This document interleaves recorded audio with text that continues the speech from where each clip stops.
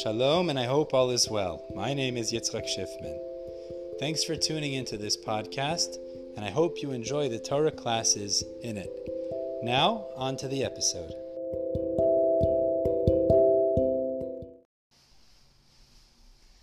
Ezat Hashem, today we're beginning Masechet Sanhedrin, and we'll start with the Mishnah in Bet Amud Aleph. Our learning today, and to continue, should be as a refuah shleima for Yaakov ben Dinah, a good friend.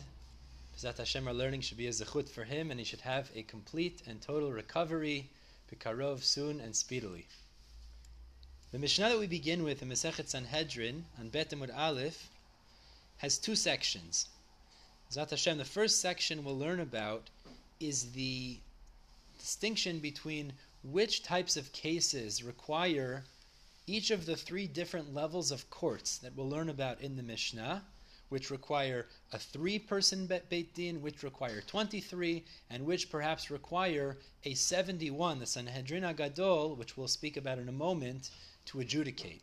The second section we'll deal with is the sources for these types of Batei Dinim, these levels of courts, where we know them from in the Psukim, and at the end of the Mishnah, a related point to that. So just as means of introduction here, to understand what this Mishnah is going to tell us, we know whenever there's any sort of a court case, there's distinctions, obviously. You have civil law and you have capital law. There's different sorts of court cases that could occur, and then we have Jewish courts that would deal with these. There are levels of Jewish courts, though. It's interesting, we're starting on Parashat Yitro. Actually, Yitro, the father-in-law of Moshe Rabbeinu, was the one who gave the advice to Moshe about creating different levels of courts in a similar sense, actually. But we're going to see in this Mishnah, there are 3 levels of courts that could adjudicate, that can deal with different types of cases or different types of claims, as we'll see in the Mishnah. There's the lowest level court, which is a 3-person Beit Din. You have three rabbis, 3 people who can judge certain court cases, which we'll get to. The second level is a 23-person Beit Din. And we'll see also, that already gets a little more serious. They could already judge capital cases. That's already what's called Sanhedrin Ktana. It's a lower level Sanhedrin, but they could actually adjudicate scenarios that would include capital punishment, meaning putting people to death. And then we have the highest level, which is the Sanhedrin Agadol. It's the Great Sanhedrin, which was the 71-person Sanhedrin that existed in the Beit HaMikdash. That was the highest level. It was like the Supreme Court. And they would judge, as we'll see also, the higher level, the more significant court cases, which we'll get to in the Mishnah. Let's begin in the Mishnah. And the Mishnah tells us, Dinei Mamonot Bishlosha, the cases of mamonot, cases of monetary claims or monetary scenarios, civil law is done by a court of 3. Means you can have the lowest level of court of 3 people. That's sufficient in order to judge monetary cases. Continues the Mishnah, Gizelot v'chavalot bishlosha. Cases of gizelot. Now gizela is theft, but it's a specific kind of theft in the sense that it's overt, out in the open. Somebody strong-arms another person and steals what they have. So in order to adjudicate that scenario, to resolve that, you can have a 3-person Beit Din, as well as chavalot. Chavalot is where you damage somebody physically. Physically you damage somebody. So the Mishnah says in these 2 scenarios of Gzelot and Chavalot, you can have a 3-person court adjudicate that scenario. The Gemara is going to deal with the fact that it starts off saying Dinei Mamonot in a general sense, and then it gives these 2 particular cases of Gzelot and Chavalot. We'll have to figure out if there's a general introduction, particular cases, or if these are 3 different scenarios. We'll see that in the Gemara. Continues the Mishnah.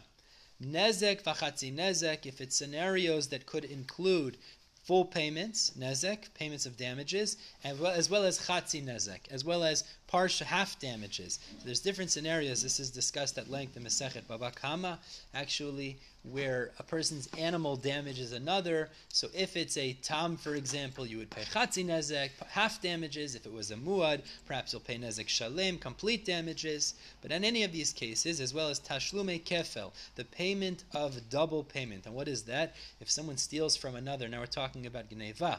he steals surreptitiously and in a hidden sort of fashion, so the halacha is when he's brought to court, he not only has to pay back the principal value of what he stole, but he also has to pay kefel, a double portion of that, v'tashlume arba'a v'chamisha, as well as the payments of 4 and 5 times. This is a special parsha in the Torah where it talks about if somebody steals particularly a sheep or an ox. In these two scenarios, if he would sell it or slaughter it, the halacha would be he would also have to pay back not only, again, principal, but he'd have to pay back 4 or 5 times as well. All of these types of cases are judged bishlosha, with a court of 3 judges.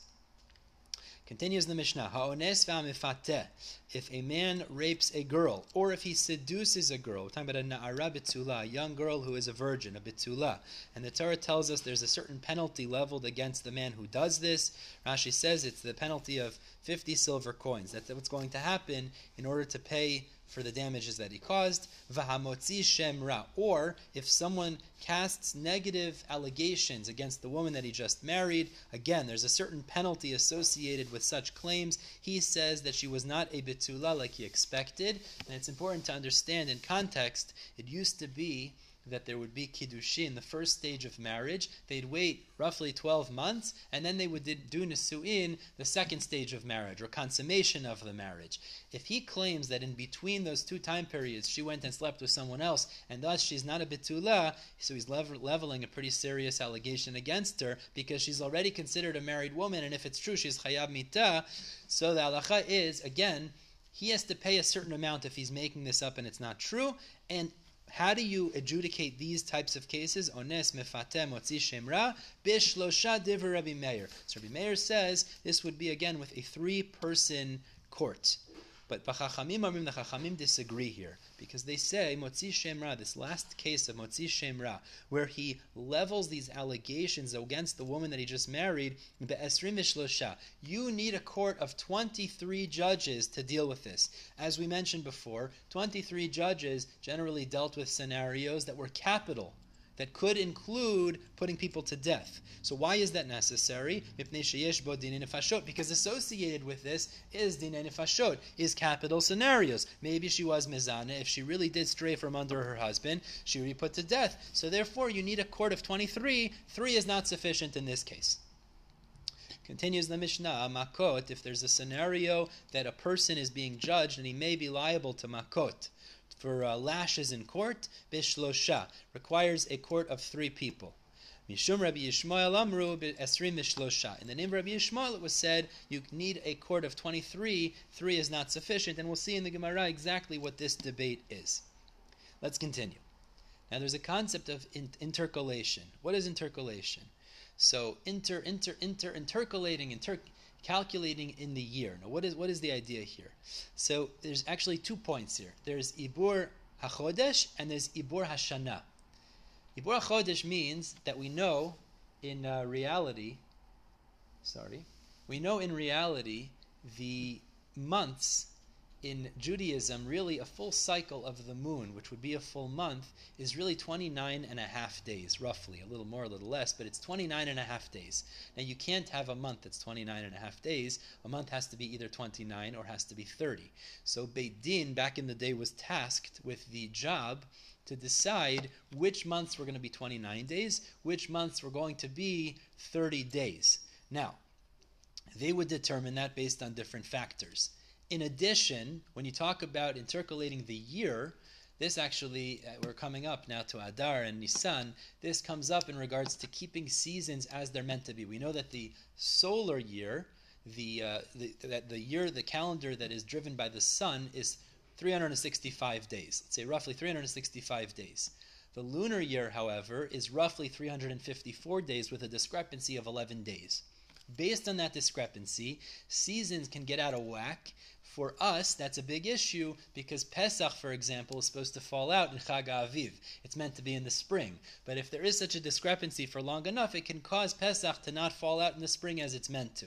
So therefore, Beit Din was tasked in order to keep these seasons lining up with the dates of the Chagim, etc., as they're meant to be. They would add an extra month every couple of years, which was in the form of an extra Adar, which we actually have this year. thus keeping the seasons and the chagim in line as they're meant to. So now, how many judges were necessary to do both Ibur HaChodesh and Ibur HaShana? Says the Mishnah, Ibur HaChodesh b'shlosha, Ibur HaShana b'shlosha divrei Rabbi Meir. Rabbi Meir says both the task of intercalating the month or the year was able to be done with, Rabbi Meir says, with a court of 3. Rabbi Shimon ben Gamliel Omer, Rabbi Shimon ben Gamliel disagrees, b'shlosha matchilin. He says like this, you start with 3. Uva chamisha nos'in v'notnin. However, the discussion, the ensuing conversations between the judges to argue, to determine how it should be done, is with 5. V'gomrin b'shiva, and they conclude the process with 7. V'im gamru b'gimel, if they finished off with 3 me'uberet, it's still considered effective. We'll see in the Gemara exactly what this debate is based on as well. Continues the Mishnah. Smichat zekenim.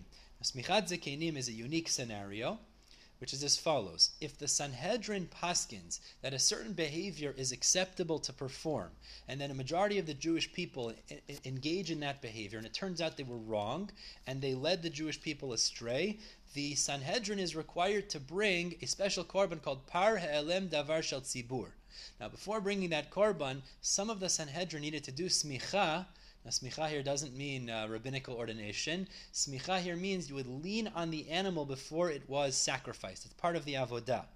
So how many of the Sanhedrin had to lean on it? Smichat zekenim, so the leaning on that animal by the skenim, and tuv arifat egla, as well as decapitating the egla, the calf. Now what is that referring to? This is a different halacha altogether. The halacha is, if a body is found, a Jewish body is found between 2 cities, somewhere on the road, and we don't know how he was killed, we don't know who killed him. So there's a certain element of responsibility that the courts have, and the Sanhedrin would come and measure which city is this dead body closest to.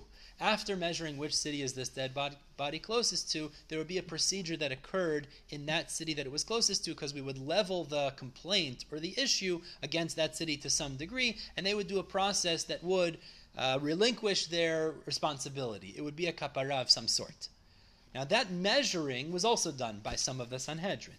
So the Mishnah tells us again, leaning on that Par Ha'elem Davar Shel Tzibur, as well as decapitating this calf, Bishlosha, was done with a court of 3, with 3 judges of the Sanhedrin. Divrei Rabbi Shimon, these are the words of Rabbi Shimon.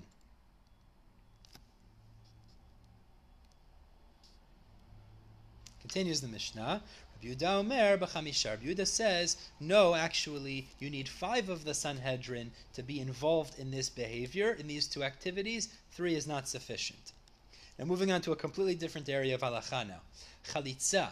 Chalitza is a scenario where you have 2 brothers. One brother, unfortunately, passes away without children. The other brother has a mitzvah to marry his brother's wife after his brother passed away. That's called yibum. If he chooses not to do yibum and marry her, so then he has the opportunity to do chalitza. Chalitza is to send her away. V'hami'unin. Now mi'unin is refusal. Refusal is as follows. Mina Torah, based on Torah law, a father is given the ability, the koach, to marry off his daughter who is a kitana, who's under bat mitzvah age. If the father is no longer on the scene, this doesn't happen today obviously, but if the father is no longer on the scene, the Rabbanan gave that ability over to the girl's mother or brother, again while she's a kitana. But in order to show that this is not a deoraita marriage, when the mother or brother marry off that girl and it's merely rabbinic, they also gave that girl the ability of opt-out. Until she becomes a gdolah, she has the ability to refuse. She could say, I don't want to be married to this guy, and walk out. Now these 2 processes of chalitza and mi'un, bishlosha, they require a beit din of 3 people to be there when it happens. Neter avai umaaser sheni she'ein damav yedu'in bishlosha. Now a completely unrelated area of halacha, which is neter avai, which is the fruits that are produced on the 4th year of a tree's production, which need to be consumed in Yerushalayim, as well as Maaser Sheni. Maaser Sheni is in the 1st, 2nd, 4th, and 5th year of the Shemitah cycle. The Maaser, the tithe of Maaser Sheni was taken off, and those fruits were also eaten in Yerushalayim. Now, generally, you could take those fruits, transfer it onto money, take the money to Yerushalayim, buy food there, and eat that in Yerushalayim. But in a scenario she'ein damav yedu'in, where you don't know how much those fruits are worth, Rashi says they began to spoil. So you can't compare this to something in the market, and therefore its market value is unclear. So what has to happen now is bishlosha. You need a court of 3 judges to assess its value, and then you could transfer that onto money and take that money and consume it in Yerushalayim.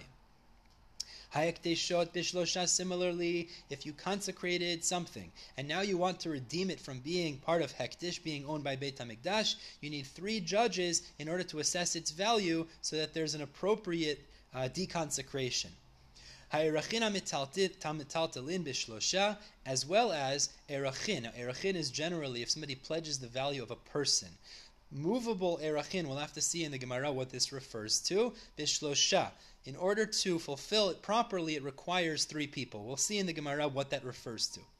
Rabbi Yehuda says, Echad mehen kohen. So Rabbi Yehuda argues and he says like this. Both in the case of deconsecrating hekdesh or erachina metaltalin, in order to assess its value, one of the 3 judges has to be a kohen. Tanakama doesn't say that's necessary. Rabbi Yehuda says it is. V'akarkaot. Now, if you're talking about consecrated land that you want to deconsecrate, in order to assess its value, tish'a v'kohen. You need 10 people. 9 of them could not be kohenim, but 1 of them would have to be a kohen. In order to assess its value, you need a kohen involved in that as well. V'adam keyotze bahen. And similarly, if you're deconsecrating a person who was consecrated, you need 10 people, 1 of them being a kohen. We'll see in the Gemara exactly what this deconsecration is all about. Until now, in the Mishnah, we've discussed scenarios where a court of 3 is sufficient or necessary. Now we're moving on to the next level. When is a court of 23 necessary? And these are all cases of capital punishment, where a person might, or a person, or we'll see, maybe an animal, could be liable to be put to death. That's where you need a court of 23. Dinei nefashot be'esrim. Continues the Mishnah, when it comes to capital cases, you need be'esrim v'shlosha, 23-person court. The Mishnah continues with illustrations. Roveya is if an animal had relations with a woman. So an animal had relations with a woman. Now the woman, for sure, will require a 23-person court to adjudicate her case, because that's one of the things the Torah says, if it's true, she's put to death. But in regards to the animal could also be put to death. So in order to deal with the animal, you also need a court case of 23 judges. Vahanirva, and the same idea, but nirva is where a man sleeps with an animal. In such a scenario, again, the man and the animal require a court of 23, be'esrim v'shlosha, in order to adjudicate the case. Where do we find this idea? Because Shene'emar, the pasuk says, "V'haragta et ha'isha ve'et ha'beima." It says you should kill the woman and the animal. Meaning, in a scenario where a woman sleeps with an animal, right? Not encouraged, obviously. The halacha is that both the woman and the animal, it's a hekesh, it compares the two, are put to death. They're the same. Just as she would require a 23-person court, the animal would as well, in order to be put to death. For Omer, and furthermore, it says regarding a man who sleeps with an animal, it also compares him to the animal, that also, just as he requires 23, the animal he slept with would also require a 23-person court in order to be put to death. Similarly, continues the Mishnah, shor niskal, a shor, an ox that is to be put to death. If an ox kills a person, it's chayav mita, it has to be stoned. So in order to determine if it's chayav mita, be'esrim v'shlosha, there has to be a 23-person court that can determine that. Shene'emar, we find the pasuk says, hashor yisakel, the ox is stoned, V'gam ba'alav yumat, and also its owners die. Rashi says we know the owners don't die actually. If my ox kills somebody, I'm not chayav mita. So these are extra words. What does it teach us? It compares the owner dying and the shore being stoned. Kimitat ba'alim, just as in general, if a person is to be put to death, you need a court of 23. Kach mitat ashor, so too is the death of the ox. You need a court of 23 in order to put the ox to death. Similarly, it's not only if an ox kills somebody that you need a court of 23, but also other animals. Haze'ev, if a wolf kills somebody. V'ha'ari, a lion. V'hadov, a bear. V'hanomer, the leopard.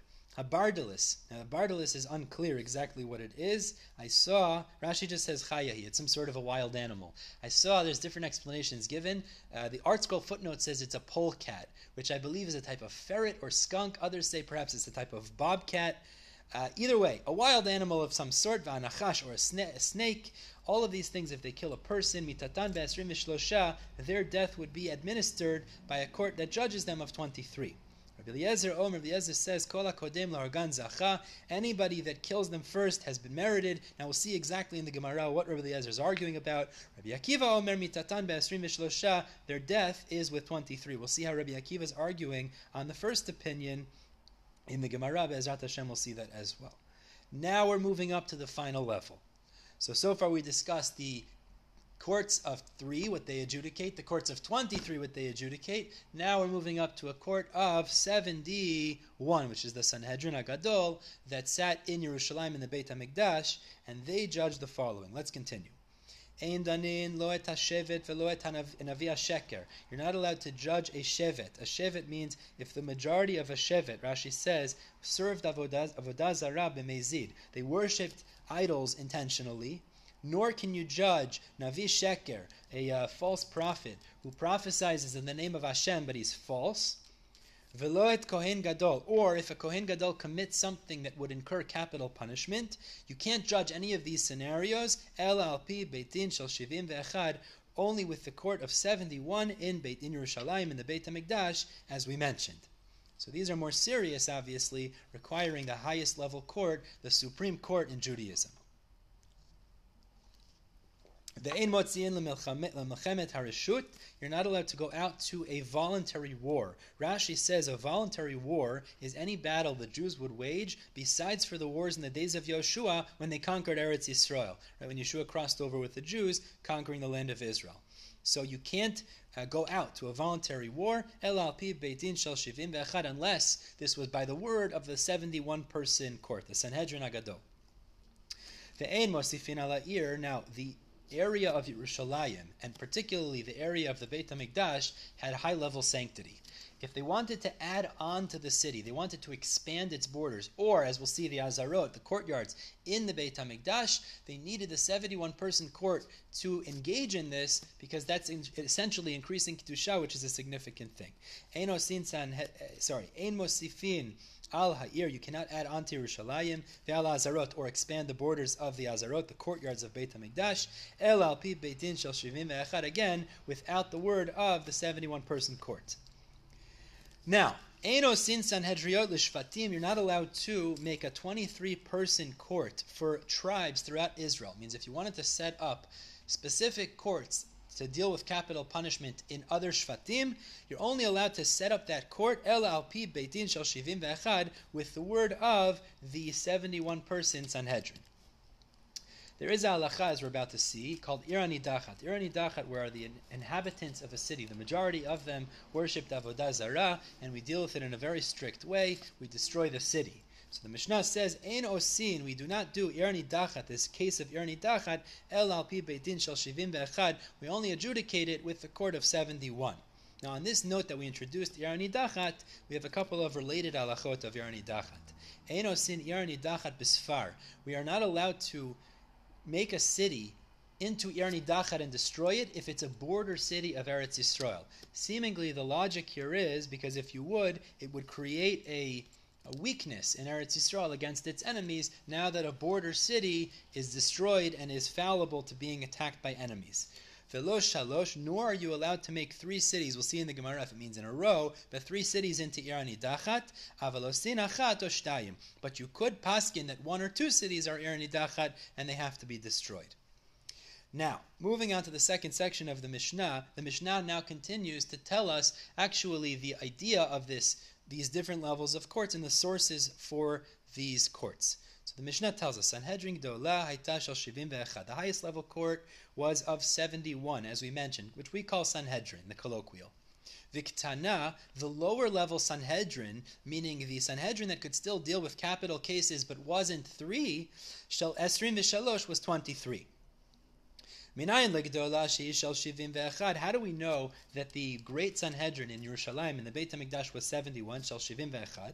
So the Gemara tells us it's based on a pasuk. The pasuk says that HaKadosh Baruch Hu tells Moshe when he needs help dealing with the Jewish people, Esfa li 70 ish miziknei Yisrael, gather for me 70 elders from the elders of Israel.